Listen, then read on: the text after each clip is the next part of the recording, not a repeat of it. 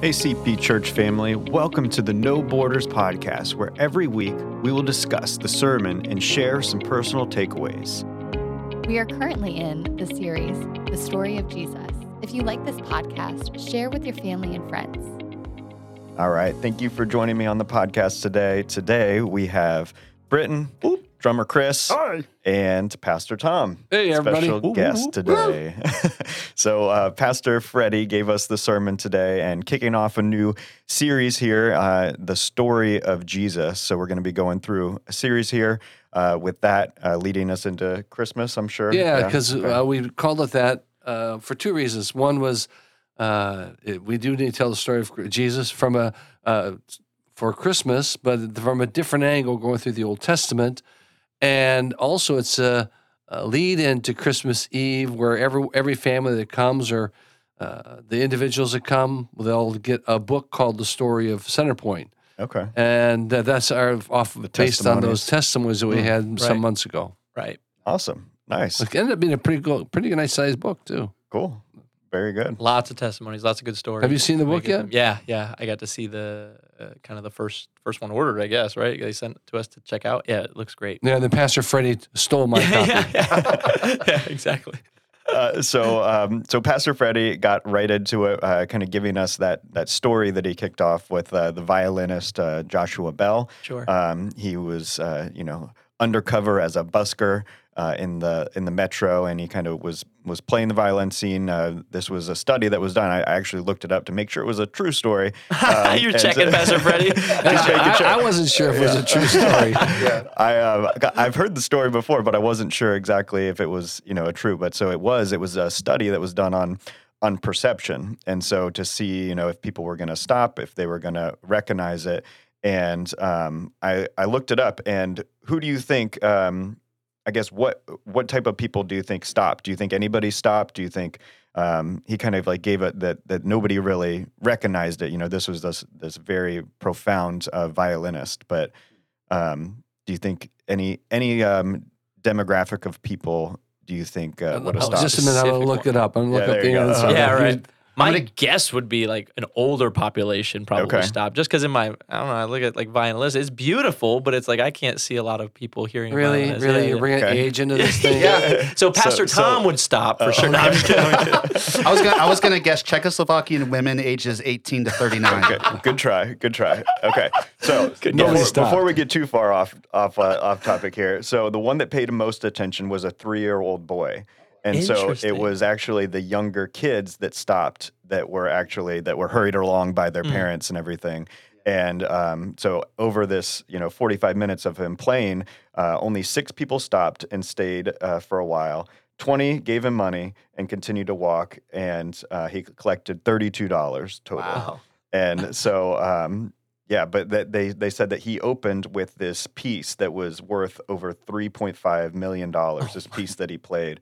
And 2 days before, yes, he was playing, and the seat price was $100 for that. So wasn't that number that was a 30 million or 3 million? I mean, 3.5 million. 3.5 million. Yeah, I think that's a violin.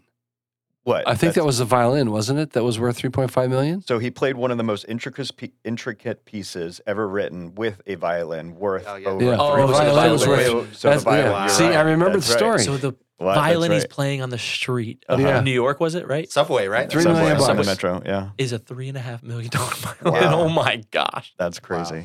Yeah. So I guess street playing doesn't pay real well. No. He got $32 for 45 minutes. Yeah, but so he, kicked us off, just kind of with that story to say, we, obviously the people when Jesus was living on the earth here kind of missed the boat. They missed that beauty of who he was and everything. And so do you, just a question, do you guys think that we would even recognize Jesus living here today if he was walking on the streets? Well, I think about that a lot because we look at when you read scripture, our reaction typically is, how could they miss it? Like, how are they missing this? Mm-hmm. But it's like, I think we'd have the same reaction, and we probably would miss Jesus. If he came down in human form, who's to say we wouldn't have the same reaction as the people in the Old Testament, or I'm sorry, in the Gospels? Yeah, I don't know, because he would come down as a servant leader. I think we still have this picture of Jesus as king, as ruler, as authority, which he is, but he would come down as a servant. Like that's what Jesus's heart is to serve people. So I don't know, we might miss it still.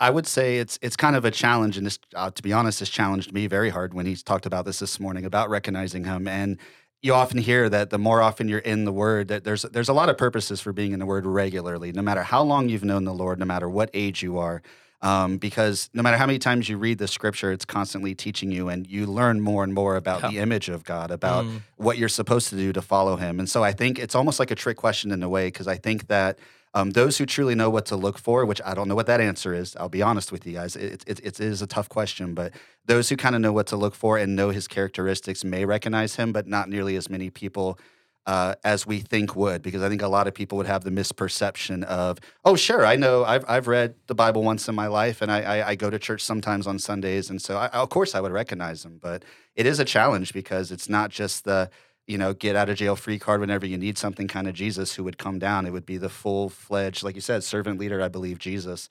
You would have to recognize this characteristic, which is in the Word. You just have to be in it regularly to be able to recognize that. It's really good. Yeah. I've thought about this when I read the New Testament and hear the dialogue between Jesus and the Pharisees, and the Pharisees are the bad guys and Jesus the good guy. And I think, okay, if I was born a Pharisee, if I was born into that club, would I be like Nicodemus who stole away at night just to ask him some questions, or would I toe the party line? Right. I think I'd toe the party line because this is what I was taught. He's he's another one of the dozens of messiahs that have come in and been claiming messiahship over the past 100 years. And I'm going to listen to what my mom and dad taught me, what my grandparents did. So I understand that the Pharisees are the bad guy in this whole thing because they should have recognized them. Except that I think that's definitely me. have some empathy for them. I think I'm them. Yeah. And except for the grace of God that I can read the New Testament, and I've had the exposure. Yeah. I'm as blind as they are. All right. So, another example of kind of not recognizing somebody in when they're in a different environment is Britt, I'm sure you're familiar with Uncle Drew, the basketball player. Yeah. And so how Kyrie Irving, who's a professional basketball player, goes to like these, pickup basketball court games and dresses up like this old guy. And then, so nobody recognizes at first, but as soon as he starts playing, and he starts, dunking on these people, then they're like, okay, whoa. Like, and we'd think that, maybe that would be how Jesus would be. Like, at first we'd be like, I don't know. But once he starts talking, once he starts performing miracles. Once he starts dunking on people. Yeah, once he starts dunking on the Pharisees and everything, that we would recognize it and everything. But, how much the environment plays a role, I'm sure that, with the Pharisees, somebody coming from Nazareth, they just threw him out altogether. And so, that our perception has a lot to do with, the timing, the environment, all this stuff. And so, I think you're right. We probably would miss it or have the capability of like kind of not wanting to recognize it almost. And so, because it would change the whole trajectory of our lives. Yeah, and you're mentioning it like every single thing pointed made no sense to the Pharisees. Where he was from, and we know they kind of took genealogy pretty seriously. So everything down to genealogy, to where he's from, to how he's acting. Like he's even doing things that are to them and from their perspective a little bit outside of the law that they've been raised to protect and to know and to live. And so they're like it just doesn't calculate, doesn't add up to them. And so to them, he was bad news for the gospel. He was bad news for the church and for their religious, their laws and whatnot. So, and plus, it's interesting thinking about it more to your point of would we recognize them or not. Is back then, like you mentioned, the show The Chosen, and my kids love it. I love watching it with them because it's one thing to try to explain as a parent to a kid, but then for them to see it on screen, it's a lot easier to process. And I love how not only throughout the word, but that show you really see it in the reactions of the Pharisees. Of they had a preconceived notion of when the Messiah comes, he's going to come and conquer Rome. It's going to be this mighty king on a throne. You picture from a regal family, looking a certain way, talking a certain way, doing exactly what they expect. And going off of what Pastor Tom said, even today, the more I'm thinking about it, I changed my answer. Not just because you said it, Pastor Tom, but it's even interesting today. We live in such a me culture of, this, I'm going to do everything how I want to in my own certain way. I think sometimes the church of today, just in general, we have this preconceived notion of whenever Jesus comes back, it's going to be like this, and he's going to come like this, True. and all of that. So it's really interesting. The more you kind of think about that and dwell on it, the Pharisees did the same thing. Jesus, whenever the Messiah comes back, it's going to be this way. This is what we expect. And then, like you said, Britt, oh no, you're this from this place. No, that's like so offensive to even process Next. that. They were supposed to recognize him because they read the Old Testament, but they missed him because they missed Isaiah 53 and all the other different passages that we could have read. But Pastor Freddy read this out of, I think it's 2 Timothy. For I do not want you to be unaware, brothers, that our fathers were all under the cloud and all passed through the sea, and were all baptized into Moses in the cloud and the sea. He's talking about the crossing the Red Sea. And all ate the same spiritual food, the wilderness, and all drank the same spiritual drink. For they drank, remember when Moses hit the rock and the water poured out? For they drank from the spiritual rock that followed them. Oh, no rock followed them. Right. And that rock was Christ. And so what Peter is saying is that the whole wilderness wandering was a precursor of Christ, showing what he would do, and that Christ was involved in that whole process. We always think it was God the Father that did everything, and then all of a sudden Jesus showed up on day 1 of 0, and he starts the ball rolling, and then you're going to kind of God steps aside, and God the Father steps aside, Right. and Jesus appears, and he's got 33 years. Then he steps aside. The Holy Spirit comes, and so we got the Holy Spirit right now. But God the Father's kind of just sitting up in heaven doing his thing. Jesus is sitting beside him, praying for us whenever we get in trouble. But it's really the Holy Spirit's work now, and I think that's what Peter's getting at. That Pastor Freddy's talking about. We have to have, what do you call it? Christological. Yeah. Lenses. Christological. I thought that was a great line. I love Yeah. it. Yeah. Christological lenses. So I love it. wonder if we read the Bible, the Old Testament, with Christological lenses. Sure.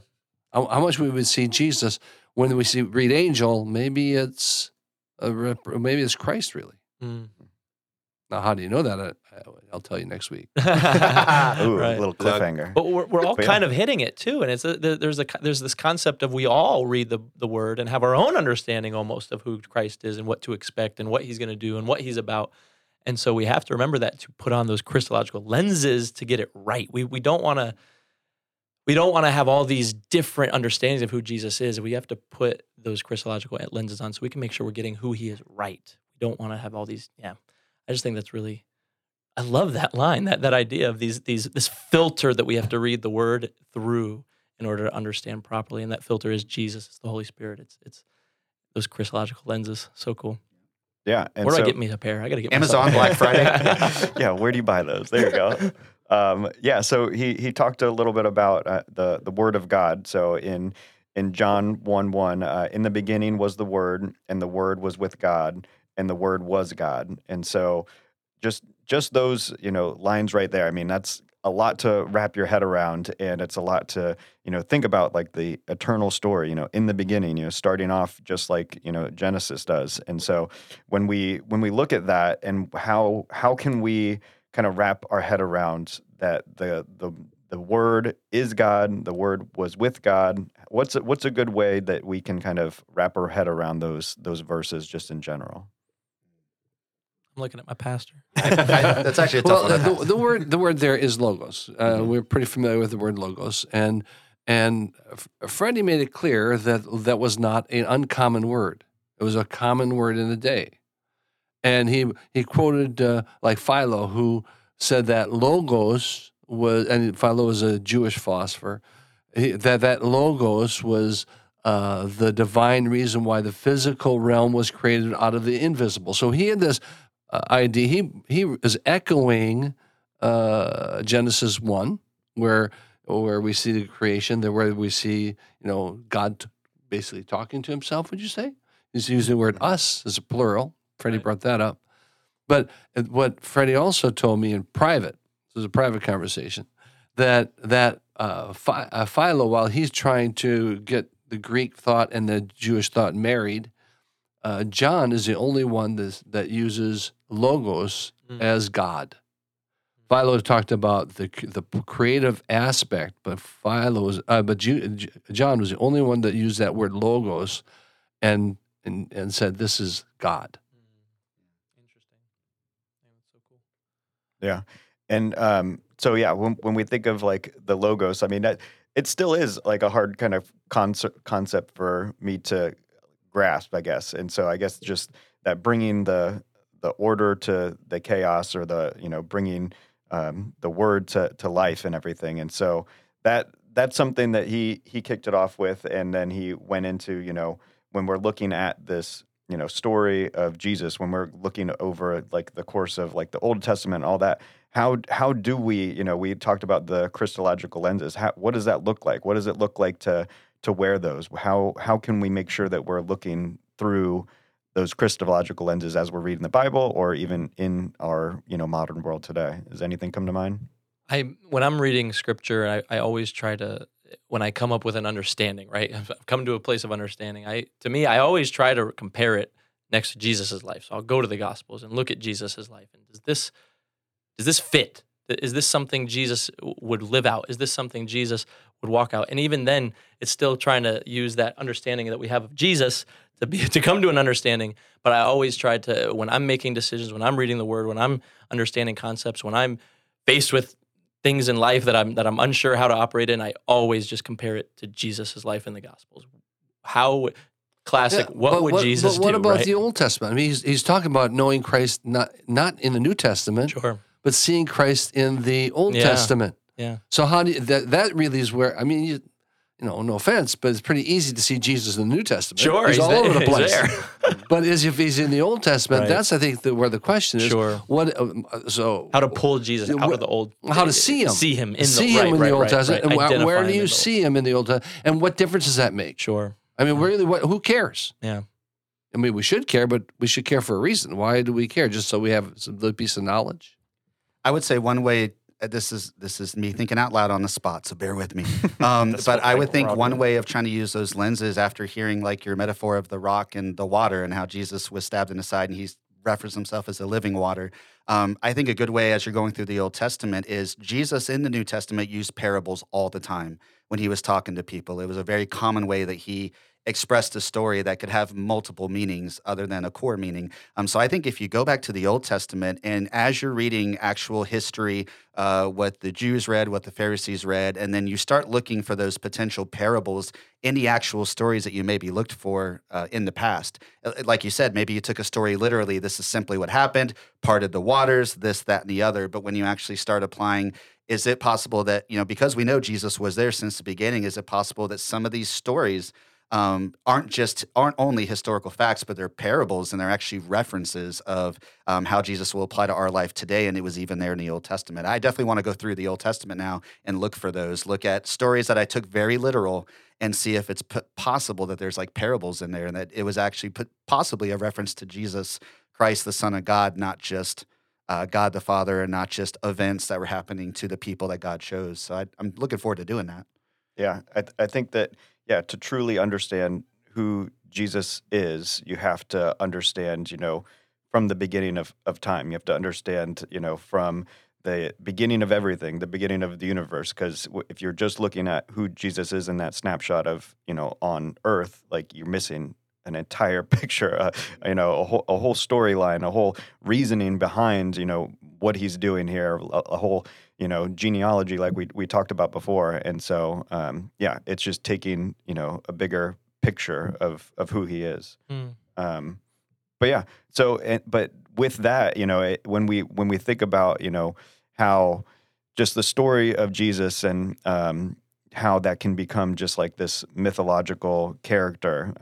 We talked about he got into how Santa Claus, how we can all recognize that character, and how that when we look at Jesus, sometimes he can kind of shift into that mythological character. How do we keep him as this living truth rather than kind of floating into that mythological character? Well, I've got two things. The first thing I'll say is, as I was going to pick up my kids between services, I was listening to Pastor Freddy first service, and I had picked up my kids. We were coming back right when he started talking about Santa Claus, and he was dropping the points of, for you kids who still believe, my daughter's 12, and I think I have one more year of her still believing in Santa. So I had to really quickly turn it down. I didn't know what he was going to say. I'm like, no, give me one more year. But after I was so close, I'm like, no, Pastor Freddy.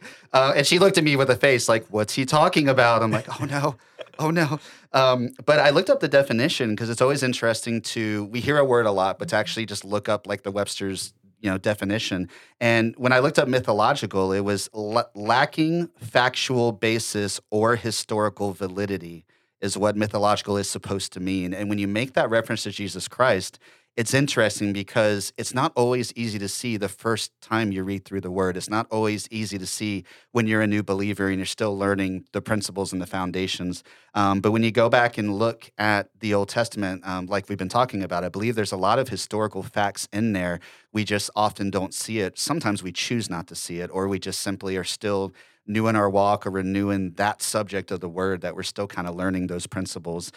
So I think a key there of differentiating them is making sure that you're going off of historical fact. I'm not dismissing faith, or that some things are simply known by faith or through the Holy Spirit. That's always important and relevant. But when we're going through the Old Testament, there's a lot of history there. I think we just don't always see it or make that connection that Jesus Christ, the Son of God, was actually there throughout all of that, even if he wasn't directly referenced in the word. That's good. Yeah. Yeah. Oh, sorry. I was still thinking about what he said. To not allow him to become a mythological idea. I don't know. For me, I continue to focus and give attention and give thanks and give gratefulness and on everything he's doing now. And I think when you put the attention on it, there's a saying right now that where we talk about give someone their flowers, right? That you say, give them their flowers before they're gone. Just give them their compliments, give them their credit before they pass away. It's kind of something that's going on right now because there's a lot of celebrities, a lot of different people passing away, and just give them their thanks while they're here. And I kind of like think of it that way in the moments when I'm seeing his hand in my life, when I'm seeing him change my life, when I'm seeing him do things in my life. I give him his flowers right then. Just put attention on it. Give him gratefulness. Give him thanks. And it takes you out of that even realm of being able to say or think of him as like this mythical being or mythical whatever, because it's right now. It's happening right now. It's not happening in the past. It's not this story. It's happening for me right now, right here and now. So I just make sure to give that attention when the attention is due. Give the gratitude, give the thanks, give the praise, give the praise to him. So it just kind of keeps my mind in a now mindset of this isn't just something that we're reading in the Bible or that's happened in the past or we're hearing stories of. It's happening right now. It's the living, breathing Word of God. It's just constantly changing my life. So when we read the Old Testament and we read through those lenses, Christological lenses, I think what happens is we start to see Christ for who he is and how he was present in every situation through the Old Testament. So he didn't just appear on that December 25th, 0 AD, but he was evident all the way through it. And I think Freddy was trying to challenge us to rethink Christmas with those lenses and see Christ in every aspect of the Old Testament and every aspect of our own life so that we reconsider who Christ is to us. And so, I don't know, maybe this Christmas we need to reread some of the Old Testament and look for places where maybe we didn't see Christ before and then ask ourselves the question, so what? now what do I do with this information? Because I think it's more than information. It needs to be a life-changing encounter with Christ in a different way. Sure. Amen. I think that's a great place to wrap up. And so we will continue in the series. Me next week. Woo! Me next There we week. go. All right. We're going to talk about a scripture that is found in Matthew chapter 5, where Jesus said, I didn't come to abolish the law. I came to fulfill the law. Right.